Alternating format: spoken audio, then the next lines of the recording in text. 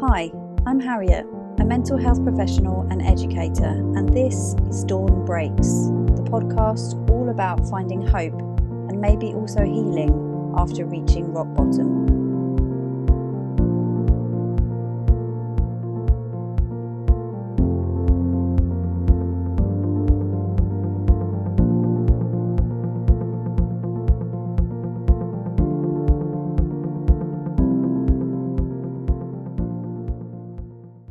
This week on the podcast, my wonderful guest Kerry and I talk about domestic violence and emotional abuse. And I just want to give you a bit of a heads up that this conversation is going to be happening today. It's a really inspiring one, so I definitely encourage you to listen. But just in case these issues that are currently affecting you, I wanted to just let you know first. Enjoy the show. Welcome to this week's episode of Dawn Breaks, and I'm really excited to invite on Kerry, who is joining us today. So welcome, Kerry. Thank you, Harriet. It's lovely to be here. Oh, it's lovely to have you. And how do we find you today? How are you? It's been great, thank you. I have, in fact, I've just not long caught up with the series of the podcast, actually. So it's been fantastic, and it's been really intriguing, I guess, to hear everyone's stories, and fascinating and inspiring as well to hear everyone's stories. So I'm feeling pretty inspired for a Friday, actually, as we're recording this, and it's been great. And actually, what it's done is it's compounded how much of an honour it is to contribute to the podcast. So thank you again. Oh, thank you so much. That's so lovely of you to say that. I really appreciate that, and I'm just so glad that it's sort of touching people's hearts and spirits, I suppose, because we sort of need it at the moment, don't we? I feel like everyone is having a bit of a hard time, you know, myself and mental health profession included, that it's hard to keep upbeat, and sometimes we need a little bit of a support, and these inspiring stories have certainly really helped me hearing them all. So thank you. I massively appreciate that. No, you're very welcome. It's really been great. So, Kerry, you know a little bit about the structure of the podcast with all of your background research that you've done. But in case someone's listening for the first time, what I'll do is I'll just recap kind of how I set the episode up, so that if someone's listening for the first time and they don't know, instead of giving Kerry a big introduction, what I like to do is go back to a time when potentially you were feeling much lower or feeling a bit hopeless, and then we're going to talk about and explore that a little bit, and then we'll move forward to a time when you felt a bit more hopeful and how you got there and the things that might have helped you, whether there was anything tangible, and then we'll move on to kind of where that's taken you now and look at all the amazing things that you're doing at the moment. So in a way, I like to do it in a very sort of natural way, that you would meet someone and hear about their story and then hear about kind of all the stuff that you're doing now. So I wonder if there's a time that you would be happy to share with us when you felt particularly low in yourself or were feeling potentially quite hopeless.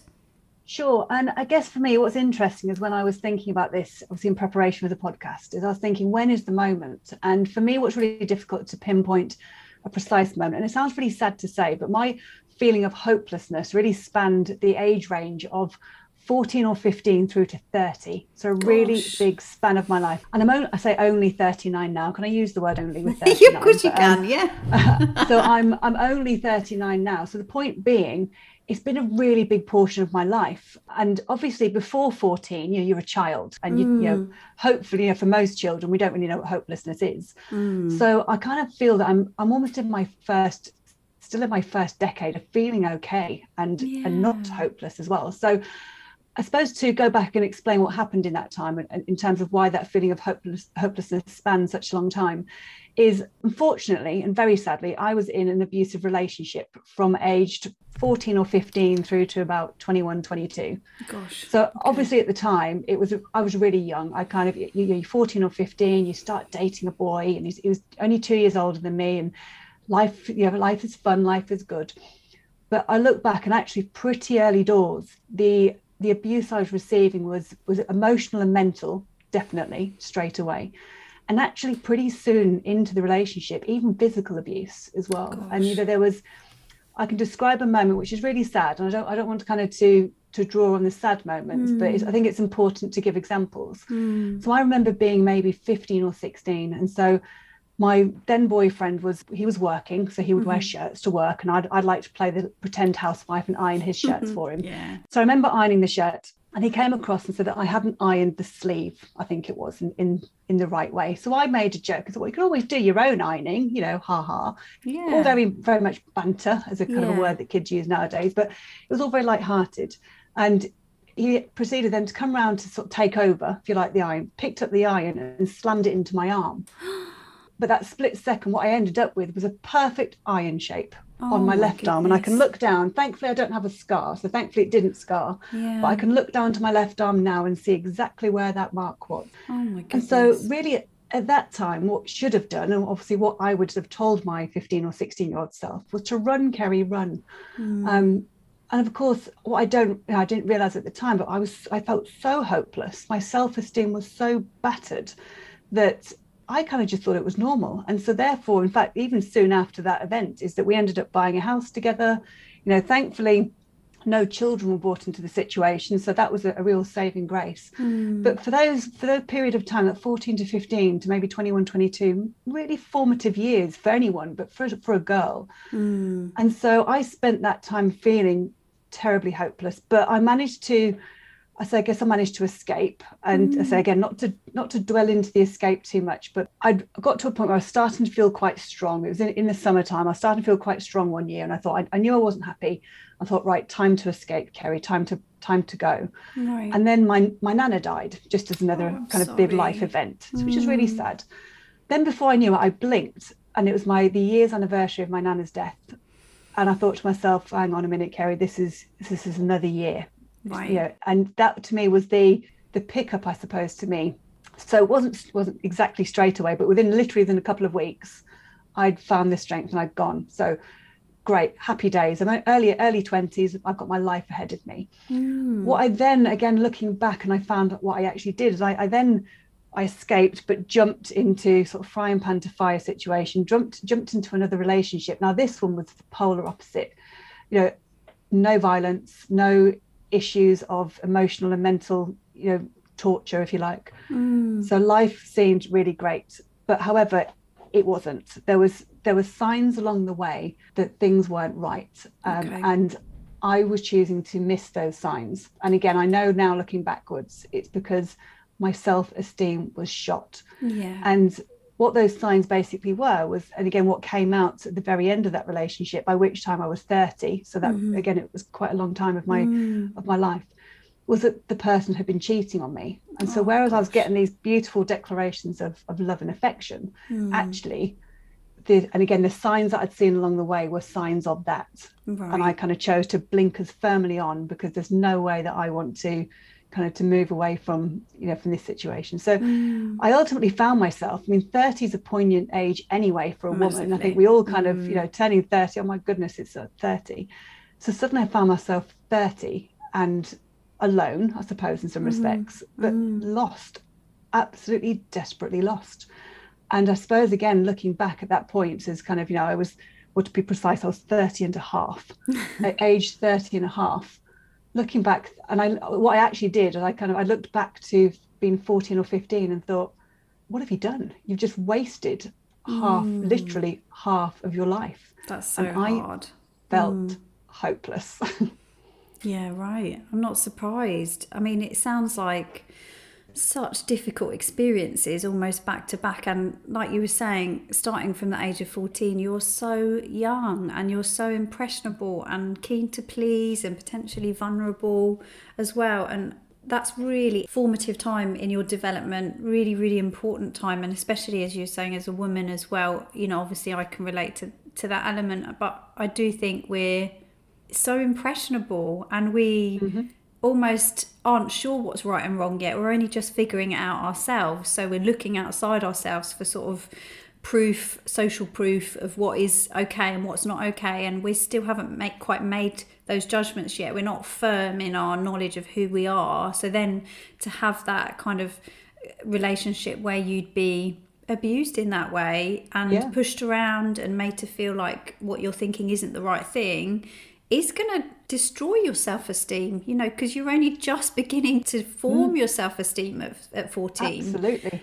And then having that kind of experience then of going into something different, but at the same time, the sort of trust betrayal going on as well, that you, like you said, there were clues and indicators there, but you weren't able to see or acknowledge them. You were able to see them perhaps, but you weren't able to acknowledge them, because ultimately your kind of barometer of right and wrong is telling you, but this man is treating me in an amazing way. This man is showing me love and affection and is not doing all those awful things that I've experienced before. However, there's something else going on. And also something that made me think there, when you described at 30 and a half being on your own and feeling lost, something really interesting to me is that we can come out of relationships that have been really toxic and really damaging and still feel a sense of loss, feel a sense of, even though we might be relieved to get out of that situation, or potentially we know it's better for us, but we still can have this moment of like, well, what now? Who am I now? I've got, what have I got now? And that's really unsettling. Really unsettling. And I think for me, what was really difficult is that, I guess I should add that throughout that entire time, I never told a soul anything. Oh, wow. Not a soul, because from the 14, 15 part, and again, looking back, I can see this now, but hindsight's a wonderful thing, is I was drawn away from my network of friends at school. Yeah. So, so if there was even shopping with friends of a weekend, I wasn't allowed to go, or rather he wouldn't say you're not allowed to go, but it would be made a point, and it'd be made far too difficult. So I really disconnected and was basically withdrawn from my friends' network that I had. Yeah. Certainly didn't tell any of my family at all, even though they would have been the most supportive people in the world. And in fact, when I did disclose to them later on as to what had happened, they were obviously upset for me, angry at him. Yeah. Wanted to hunt him down, of course. Oh gosh, yeah. In terms of, especially my brother. Right, I can imagine. Yeah, that's when the kind of protection, but again, all of that was open to me, all of that was available to me. If I had said at 15, 16, showing people my arm, look what's just happened to me, it would have ended and I would have escaped, if you like, and maybe life would have been different. But I guess that's the point, is you're absolutely right. It was I also didn't have a barometer of maybe what normal was. Now I knew it wasn't right what was happening. And in fact, for anyone who remembers watching EastEnders way back then, this was the Trevor and Little Mo time. Oh yeah. So the domestic violence storyline in EastEnders was playing out in front of us three or four times a week, every week. Right. And in fact, there were even times, and this sounds ridiculous, there were even times when we would sit watching TV when it was a good day, and I would even joke with him, "You're Trevor, you are." And he would laugh back and go, "Ha ha, don't be ridiculous," or cheeky, cheeky gits and that kind of stuff.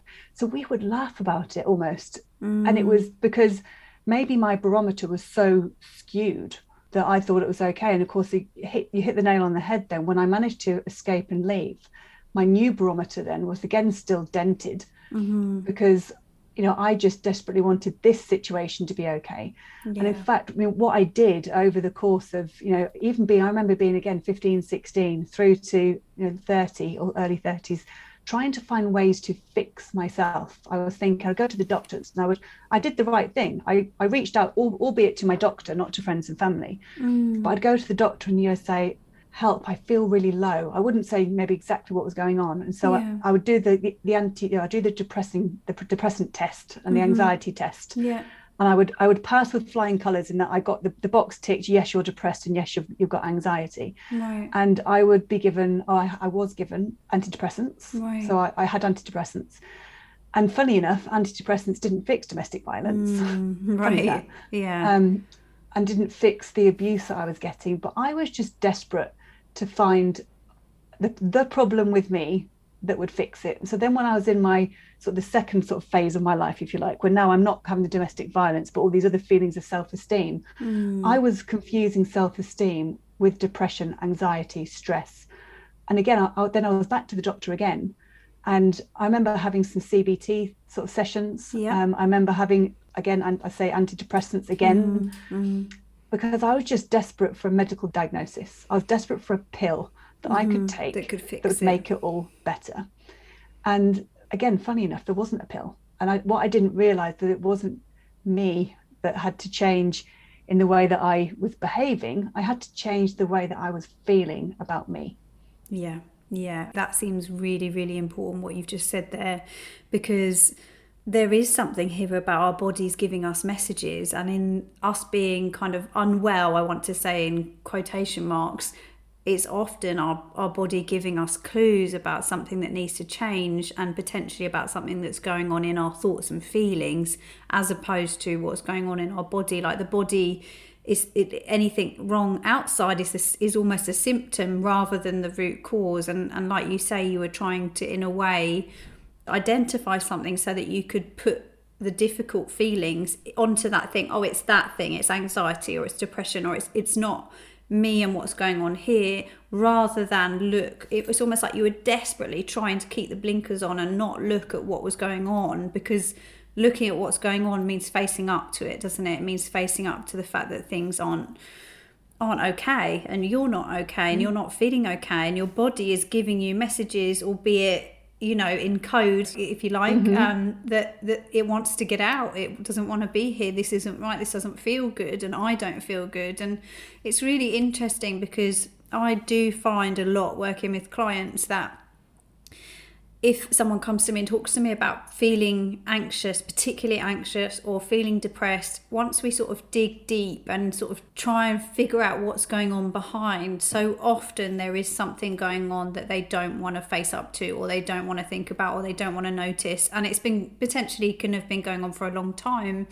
But it is that thing of, this is a safety mechanism which is now doing us damage. Like initially, it's too painful to look at whatever's going on, and so you're keeping yourself safe by not looking. But there does become a point where it gets really, really toxic, and that idea of trying to find a pill or trying to find something to fix it. It really interests me that you went to the doctor because you knew something was wrong, and almost that it was almost easier to talk to a professional that you don't know than it is to talk to the people you know and love and say, this is going on and I'm feeling like this. And that's something as well that I can really personally relate to, how difficult it is sometimes to let the people you love know that you're having a really hard time, that you're struggling. Like that's almost more difficult from many different sides as well, from the sort of side of not wanting to disappoint people or let people down, also not wanting to hurt people because you don't want them to know that you're sad, because you know it'll make them sad. There's so many different layers to that.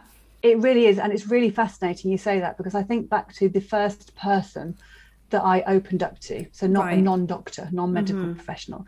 And ironically, it was where I was working at the time. So again, just in my phase of my life where I was. So the first relationship has ended, and I'm probably about halfway through that second relationship. Right. So yes, things were happening and blinkers were on the self-esteem front.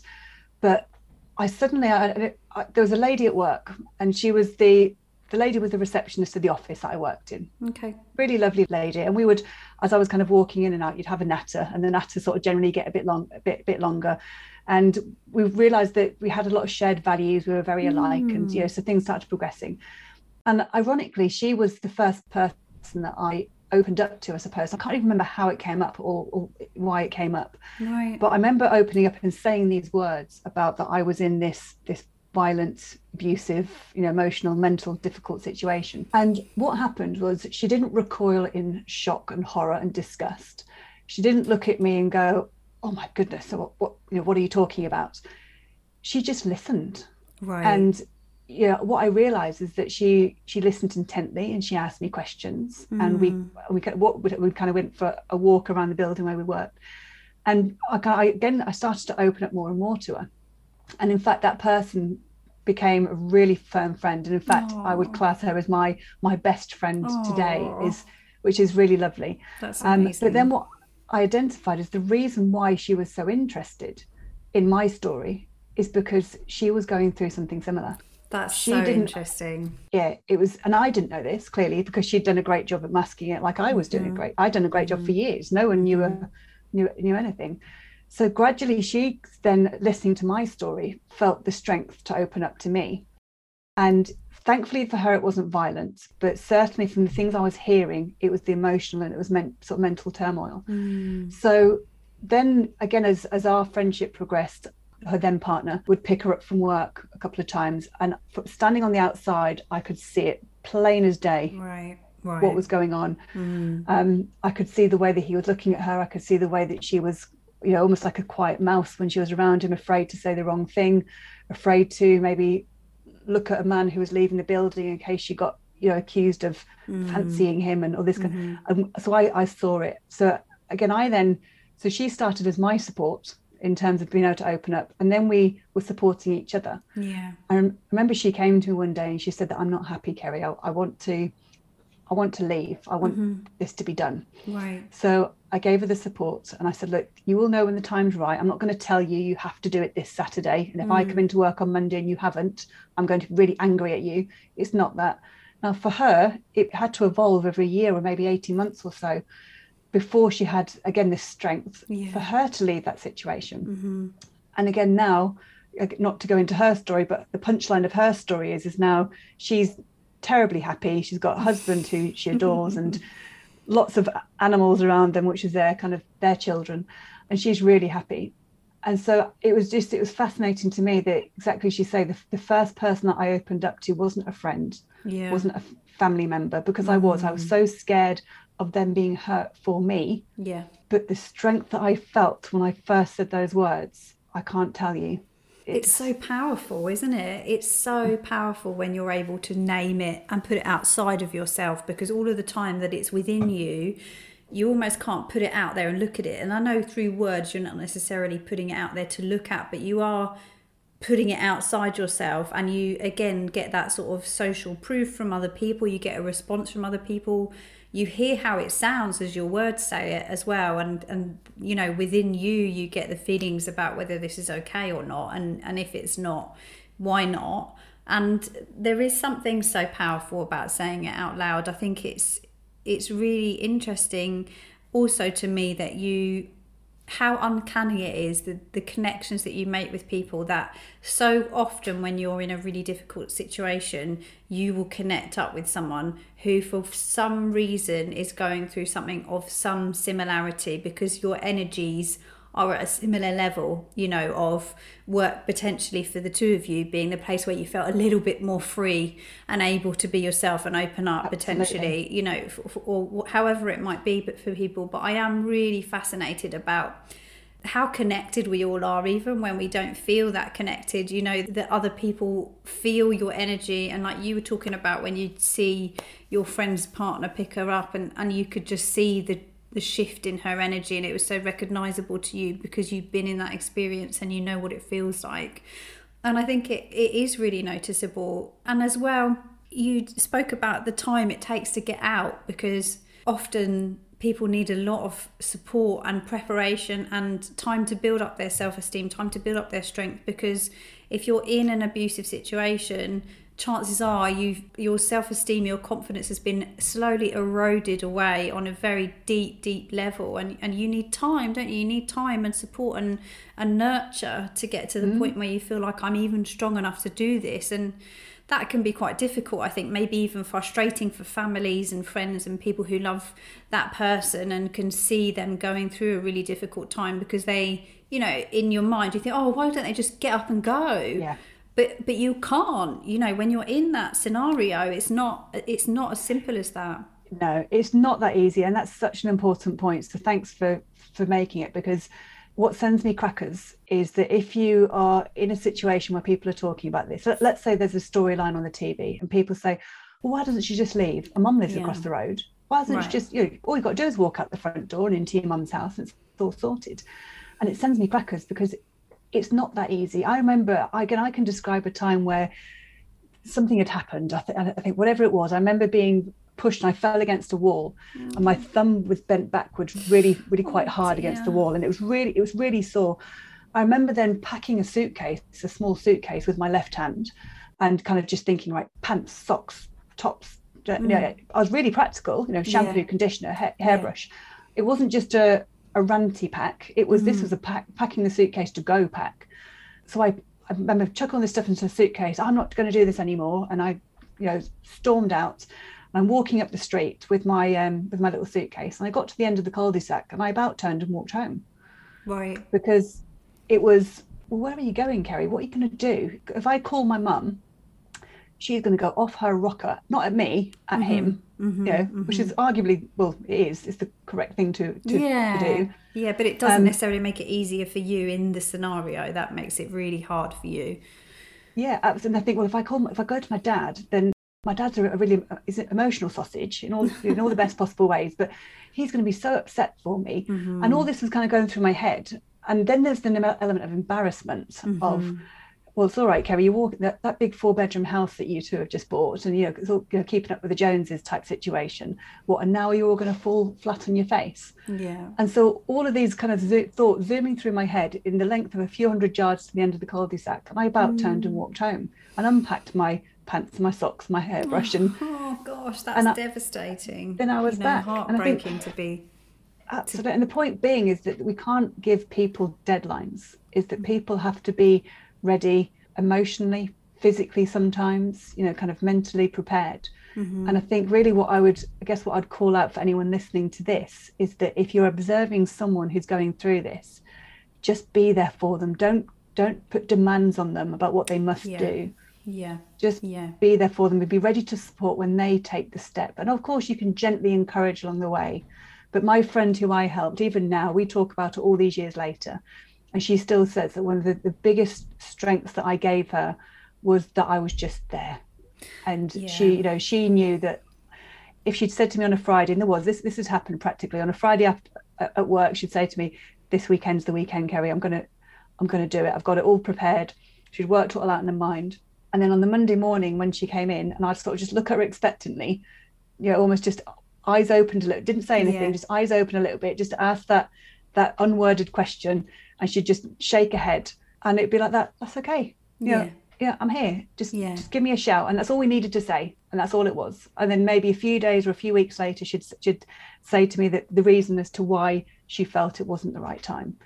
But she did it in the end, and that's the most, and I did it in the end, and that's the most important thing. It is. And thank you for saying that, because I think it's really important for people to hear, because it can be so hard if you do know someone who's going through this, and to know what to say and to know how to support them. And it's so helpful to hear, from someone who's been in that situation, what did you need to hear, or what is the most helpful thing to hear, because it is really, really difficult. And there isn't a right or wrong answer for anyone. It's a process, and it takes time and a lot of gentleness, I think, and also potentially what you said there about giving each other support, and that's ultimately the thing that really encourages the biggest change, is knowing that someone is in your corner no matter what, whether you do what you wanted to do or whether you don't. But there's also this, if you can be there for someone, and to the point where you can say, if you need to come and stay, you don't need to say anything to me. Just turn up at the door, and it's absolutely fine. There's always somewhere here for you. There's no need for you to tell me what's going on. But, I've got that space for you. And I think that's another thing as well, that you just provide people the support in any way that you can, and don't ask for an explanation. Potentially you'll get it, maybe you won't, but ultimately you will be helping regardless of whether you get an explanation about what's going on or not. And I think most of the time we can feel it in our energy if someone is really hurting, can't we? We can feel it if they're having a really hard time, and potentially something that might feel quite small to us is going to be massive to that person, because it's just a chance to breathe, a moment to just take 5 minutes and get out. And that's really, really important, I think.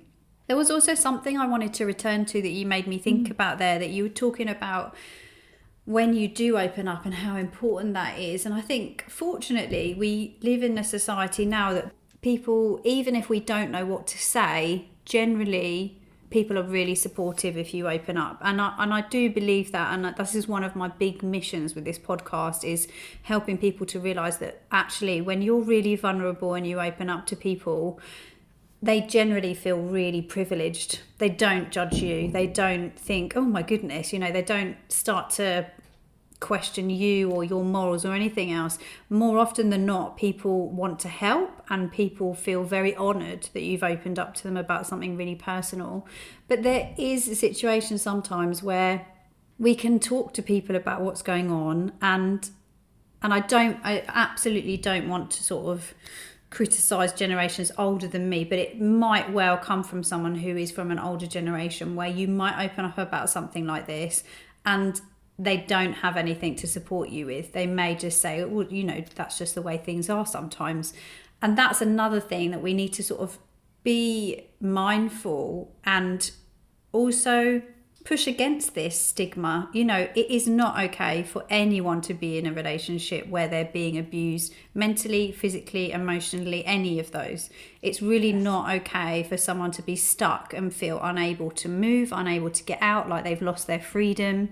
You know, all of those things are not all right. That's not emotional freedom. That's not independence. That's not self-nurturing, self-care. It's not any of those things. And so even if you're in a situation like this and you open up, or you have opened up, and then you've had someone come back to you with an answer that really wasn't what you needed to hear, just be really gentle with yourself. You know, I think that's my feeling there, that I just suddenly felt at times people don't know what to say, and they might say something that isn't the right thing. No, you're completely right. I think, after I opened up to my now best friend, but after I opened up at that time, I then felt more strength to open up. Now, don't get me wrong, I didn't go around saying my name's Kerry and I was abused. Yeah. It wasn't like that. But what I felt was, if there was a situation where the topic came up in conversation, then I was happy to disclose my story and just to explain it. And you're right. Some people don't know what to do and what to say, and some people just go, "Oh my goodness, that's awful." Yeah. And you know that maybe they are perhaps a little uncomfortable, only because maybe they don't know what to say. Yeah. But again, for me, one of my stock answers is always that, you know, I'm not ashamed of what happened. It wasn't my fault. It's fine. We can talk about it. You know, and again, I can relay examples of situations that happened to me, like with the iron, for example. And I've got so many stories I could tell, if you like, and they're really shocking, but I can tell it in a fairly light-hearted way now, because for me, it's been and it's gone. And I've now found the strength, kind of where I've got to, where I've not just overcome, but I feel I've overcome and exceeded, again, even my own expectations as to where I might get to. So yeah, I would certainly say if anyone does reach out to someone and you either get a bit of blankness, you know, back, or maybe even a bit of pushback, perhaps slightly. Sometimes people might even give pushback. I remember saying to someone, I can't think who it was now, but it was a slightly older person, and they sort of went, really? But he always came across as really lovely, almost doubting that what I was saying. Yeah. But it shouldn't put us off, because that's just, not to say that they did doubt it. Again, it could just be that they didn't really know what to say. Yeah, and I think quite often that is the case, and it's just sometimes people have an instant response without necessarily thinking about the impact that that's going to have on that person. And like you say, the pushback can be really damaging when it's taken someone so much to have the confidence to reach out and say something. Just thank you so much for being so vulnerable, because I think it's such a powerful message, and so many people can benefit from hearing about this, regardless of whether they've had a similar experience or not. But because it means that we're aware of the kind of experiences that can be going on, and we also are aware of how we can better support anyone if we do find out that someone is in a really difficult position, you know, that we have got a better idea about what to say and how to support them and how to not put them under any pressure and all of those things. I just think it's so valuable and important. So thank you. No, you're very welcome. It is like I said when we first met, it's so important to talk. It's so important to share. Yeah, absolutely. So bring us forward a little bit in terms of your recovery. So I know you spoke about this going on over a long period of time, but you know, when you were beginning to feel like things were beginning to get better, or maybe even it was at that point of like 30 and a half when you were feeling very, very lost, what began to give you hope? What began to support you and help you with your journey?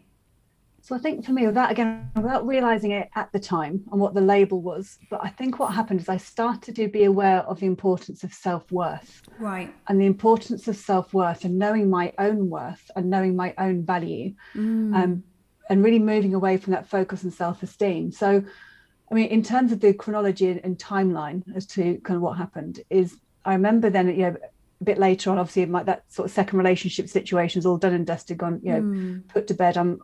Thankfully, the house that we were living in at the time was my house.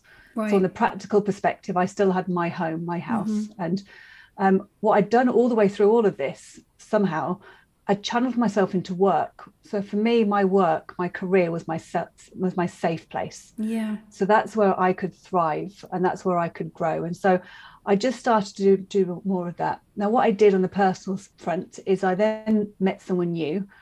Barriers were well and truly up, as you can imagine. Yeah, of course.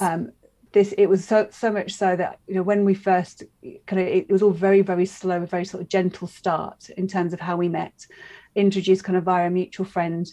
And I was kind of very much, yeah, whatever. If it goes somewhere, that's fine. If it doesn't, that's fine. You're kind of super cool and Yeah, you're not right. wanting to go, you know, this, I've gone from frying pan into the fire. I'm not going doing it again.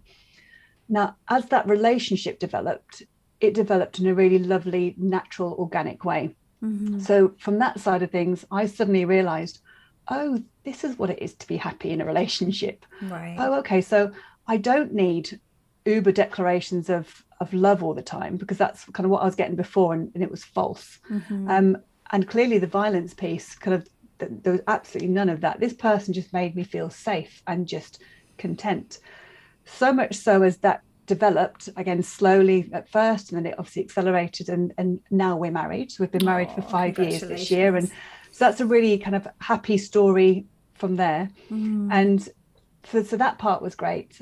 But then on the other part, kind of on my work side of things, is I really recognize the self-worth and the value of me and my work as well. And I started to really get interested in that. So what I'd done is I then started to think, so my career had been successful, but I started to, once I was so much more comfortable with me. So by now, age-wise, it's kind of, where am I now? So it's got to be about 33-ish, maybe, somewhere like that. So early 30s. So I was doing really well in my career, but I almost had a bit of a word with myself and was like, right, time to step up, Kerry. You can do even more. You can do even better. So I started to then transform my career. And I guess what happened was, as I started to put some of those techniques in terms of what I was doing to transform my career, as I was then, again, I was happier in myself, which then I think meant I was happy in my relationship. And suddenly, aged kind of early 30s, it was a real kind of a blossoming moment, I suppose, in terms of what I was about. And suddenly I had this newfound confidence and assertiveness, even in work, even in the place where I thought I was already pretty good. To be honest, it was the one part of my life I was always pretty happy with. Yeah. I just stepped up even more. And it was all stemming from that realization that actually I'm worth it. I've got the value.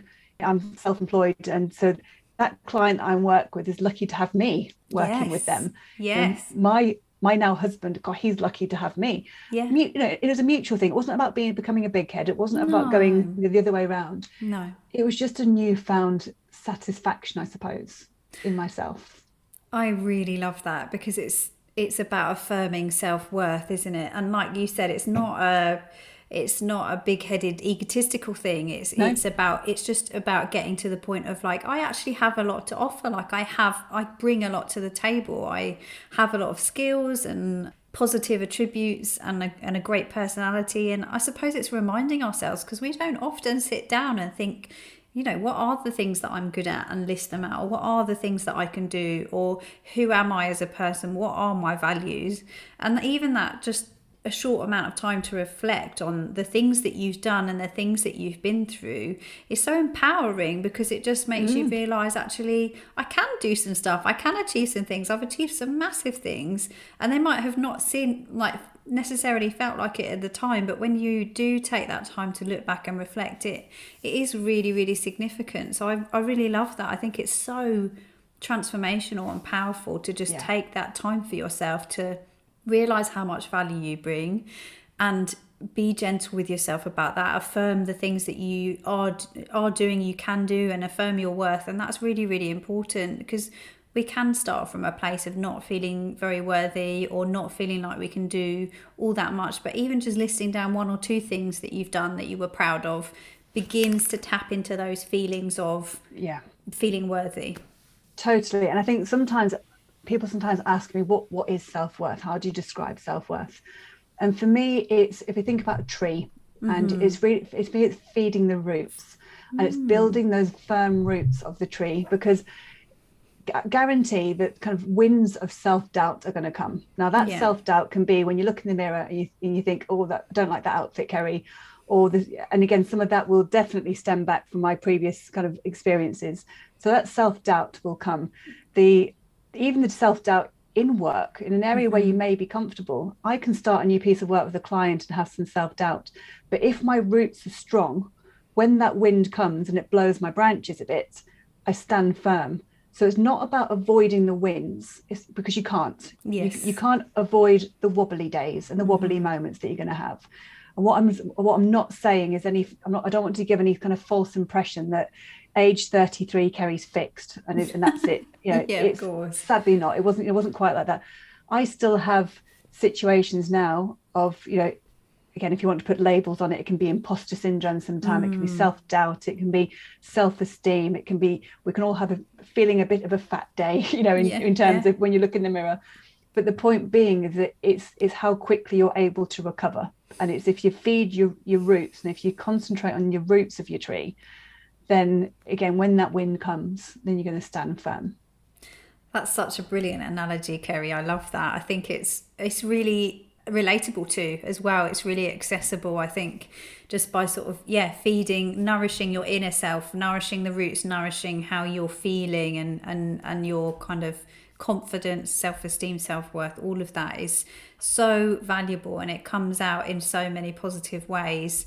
And you can weather the storm, because like you say, there will be storms, there will be winds, there will be times that are really difficult. It's unavoidable. And actually, unpopular opinion, but I actually think we wouldn't want life without them. We don't want the storms, but they change us, and they're in really positive ways as well. Thinking about coronavirus, none of us would have chosen that for ourselves, but how much value has it helped people realign in terms of the things that really matter and what you actually need to feel happy and safe. And it's actually much less than we imagined. And the thing that matters is that people around us that we love know that we love them and that we feel cared for. We've got a roof over our head and food to eat and feel warm and comfortable. It's really simple, actually, the things that make us content. And actually, maybe that's what we're aiming for is strong roots, like you're talking about, which I love, and aiming for content. Like, we don't need to be deliriously happy all the time, because it's not sustainable, it's not feasible. No. But if we aim for content, then that's something that feels much more achievable, and we don't feel like we're failing if we're not doing it, which is it seems really important. It's so important. And as you say, I mean, now as we talk, in terms of the time frame where we are in Corona as we talk now, I'm really excited about us being allowed out to play again. Yes. Where I can meet up with that friend who I spoke about, so we can go for, and it's nothing exotic, we're not talking about 2 weeks in the Caribbean. We just want to go for a walk together, right, and have a natter in person, 2 meters distance, all that kind of stuff, of course. But it's those things that make us really content. And for me, it was part of what I did during the 2020 lockdown, really, was that I was fortunate enough in my work capacity to still be busy. So I was still working with clients, and I was really fortunate about that.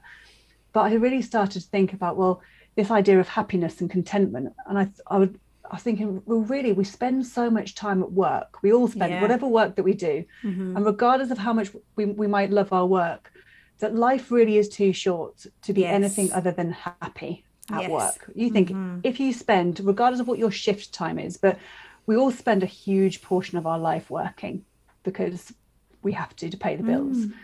And so we really want to be happy. And that for me was what, again, building on all of this and the idea of self-worth, what got me to then launch at the back end of 2020, I launched a new arm of my business called Aquino Adventure. Now, interestingly, a bit of trivia for anyone listening is, if it comes up in a pub quiz when we're allowed back in the pub, is so the word Aquino means bright and shiny in Japanese. Okay. So my primary business is called Aquino, and that's a business consultancy. So I really wanted to build on that word because of its meaning, Aquino and bright and shining. So then the Aquino Adventure came about, because what Aquino Adventure is it's the adventure to career happiness, to career satisfaction. Okay. And it was, exactly all underpinned from, you know, taking some time during lockdown to look at the people around me, the clients I was working with, the friends and the family, and those people that were sat on furlough and suddenly had time on their hands and suddenly thought to themselves, I'm not sure I like my job very much, Right.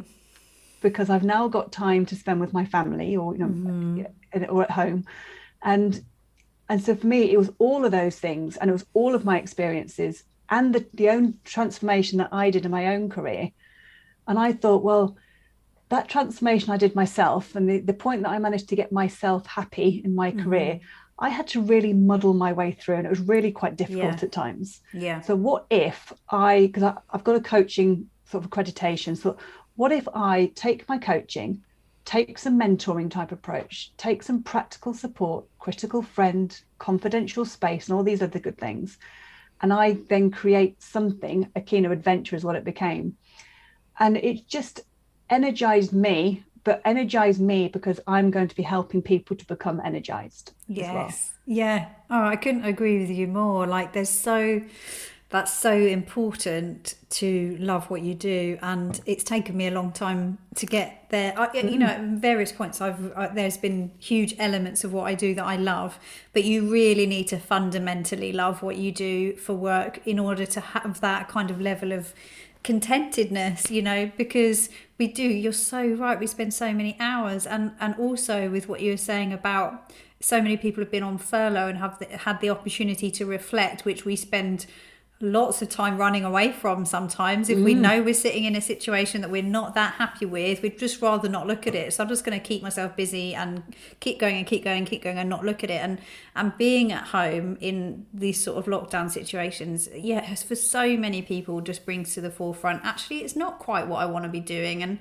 And I love that. So we were going to get on to what you're doing anyway. And we naturally got there, which is really Sorry, lovely. yes, I no, don't apologise. No. It's perfect timing. I wonder if there's anything, do you want to fill that out at all in terms of what you've told us? Give us the full information about what it is that you do. Yeah, sure. I suppose to give you the quick story as to where it all came from, because it is one of those situations where the stars kind of just aligned, I suppose. And that's why, again, I want to inspire people to have their eyes open, to look for the stars, if you like, to continue the analogy. So I was doing some work in what I call my day job. So my primary business, Akina Limited, is business consultancy. I support big companies, largely automotive companies, on huge transformation projects. Really exciting, and I love it. I love cars as a subject matter. So I really genuinely love that work that I do. So the kind of projects that I might help people on is, if anyone's ever been to Westfield in London, into the shopping centre, SEAT, so SEAT UK decided, working with their factory in Barcelona, that they wanted to sell cars in a shopping centre. Okay. And so that challenge of how to make that happen and how to operate this store in a shopping centre, that came to me and the project team, and we made that happen. And it was amazing. It was great. I spent a fortune working in Westfield Shopping Centre, but that's another story. Really great, and I love it. Now, in early 2019, I was working on a project with a client, and the lady I was working with was having some difficulties with her job, with her role, and was having some real confidence issues and some practical issues in terms of the projects. And I was just helping her, you know, as I do. And she turned to me one day and she said, "Kerry, you're really good at this." And I said, "Really good at what?" Because I genuinely didn't know what she meant. And she said, "You've been like my coach, my support, my mentor. You know what, Kerry, you're like my career angel," is what she said. Oh, that's so lovely. And it was really, and that was my reaction. That's exactly what I did. And I thought, oh my goodness, you're right. And funny enough, she challenged me. She was like, "Well, think back to your other projects." And I started to think back, and I realized I'd been doing this sort of coaching, mentoring type piece. So I kind of zipped off and booked into a coaching course a bit later in the year to be accredited in coaching. Yeah. And the coaching actually was underpinned by the importance of self-worth. So interesting. The whole coaching piece was founded on the importance of self-worth. So that's why it really resonated with me. It wasn't just an online coaching course, you ticked a box, Kerry. So I did it. So the course ended up being back end of 2019. Of course, lockdown come before we knew it in 2020. I was busy with my day job, thankfully. But what I did during 2020, I started to shape what Akina Adventure, as it became known, would be. And so really, as it was launched then at the end of 2020, and as I stand now talking to you and the clients that I'm working with, I'm just super energized and super pleased with the clients I'm working with. Now, I help people who are perhaps having career confidences. So those career wobbly moments, am I good enough? Am I in the right job? Am I in the right industry? It can be career stresses, massive overwhelm, especially if you were one of the non-furlough people who are, the world is resting on your shoulders. And then perhaps those who are just struggling to find their career identity. So exactly as you say, do I really want to do this job? Do I really want to work in this industry? I've always wanted to be an art therapist, for example. How on earth would I make that leap? So I support those people who just want to either find their identity or transform completely. So what I encourage is people to come to the website or social media, and I know you'll share obviously the handles and stuff, which is great. But the website, for example, akenoadventure.co.uk, and Akeno, because I know it's a Japanese word, so it's Akeno. I encourage people to book a free discovery session, and let's just have a natter and let's just talk through. And if after that discovery session, this isn't about me touting for work. Obviously, if people want to work with me, that's lovely and that's really nice, and I'd love to work with them. But for me, I want to give people the first step on that adventure. And just if I can help them take the first step, help to point them in a bit of a direction, and then give them the energy and the motivation. And if they continue their journey, and people have come to me for a discovery session already, even in the early days that we've launched, and they haven't maybe been in a position where they maybe either or want or can take on a professional service, maybe due to the cost perhaps, but circumstance. But even with my direction, they're off. They're on their adventure, and I ask them to report back to me because I'm genuinely interested. I love that. They'll come back to me after a few weeks and say, Kerry, that thing you suggested, I've done it. And I'm like, I'm their biggest supporter. Brilliant. Off you go. Next on your list. That's amazing. So that's where I am. So I'm still doing my business consultancy, which I love, blending it now with this now idea of support. And it's just brilliant. Oh, good for you. And I can see how passionate you are about it when you're talking about it. It's so, so lovely. And I can really relate to how rewarding that is when you can support someone and then they go off on their own steam and they carry on that journey. And then you find out it's really, really lovely actually to just sort of hear about how that ripple effect keeps going. And yeah, I absolutely love that. I think we've kind of covered sort of everything I wanted to cover, and I'm really grateful to you for how much you've shared with us. I feel like it's just been full of real sort of nuggets of wisdom, which I've loved. So thank you. I wonder if there's any last thoughts or anything you thought you wanted to finish on, or there was something else that you felt you wanted to say before we end. Sure. I guess for me is, and I was really mindful of sort of thinking what I wanted to close with. And I guess what I would say is, what I say with the Akeno Adventure is every adventure starts with a first step. Now, in Akeno Adventure world, yes, that's maybe career transformation. But even if you're struggling with your mental health, if you're in a really difficult situation, is start with the first step. And each step that you take after that doesn't have to be a huge leap. It can be the tiniest steps. And I often think back to actually when I was talking to a colleague one time and we were talking about phrases and words that mean something. And she shared with me, which was really great. She says, remember, it's easier to eat an elephant in bite-sized chunks. Which love that. I love. So I wouldn't encourage people to eat an elephant. No. But just keep the metaphor in your mind. Is a problem that you might be facing, whatever that problem might be, might seem huge and unsurmountable. But bite-sized chunks, one step at a time on the adventure, and you will get there. Yes, absolutely. That's such a brilliant message to end with as well. I think you're so right that the whole big picture can be overwhelming, but the tiny first thing, if you just focus on today and what you can do today and what you can do right now, even forget about the whole day, is a place to begin. So really, really great place to end. So I just want to say thank you so much, Kerry. What a phenomenal journey and story. I've absolutely loved sharing it with you. So thank you. And thank you for the opportunity to join the podcast. It's been really lovely. So thank you. Oh, you're so welcome. What an amazing episode with Kerry. I really enjoyed the conversation and she had so much wisdom and amazing ideas to share. I really love her analogy of the tree and kind of taking care of the roots, our self-worth, and really nourishing ourselves, because ultimately that is what keeps us resilient, that is what keeps us able to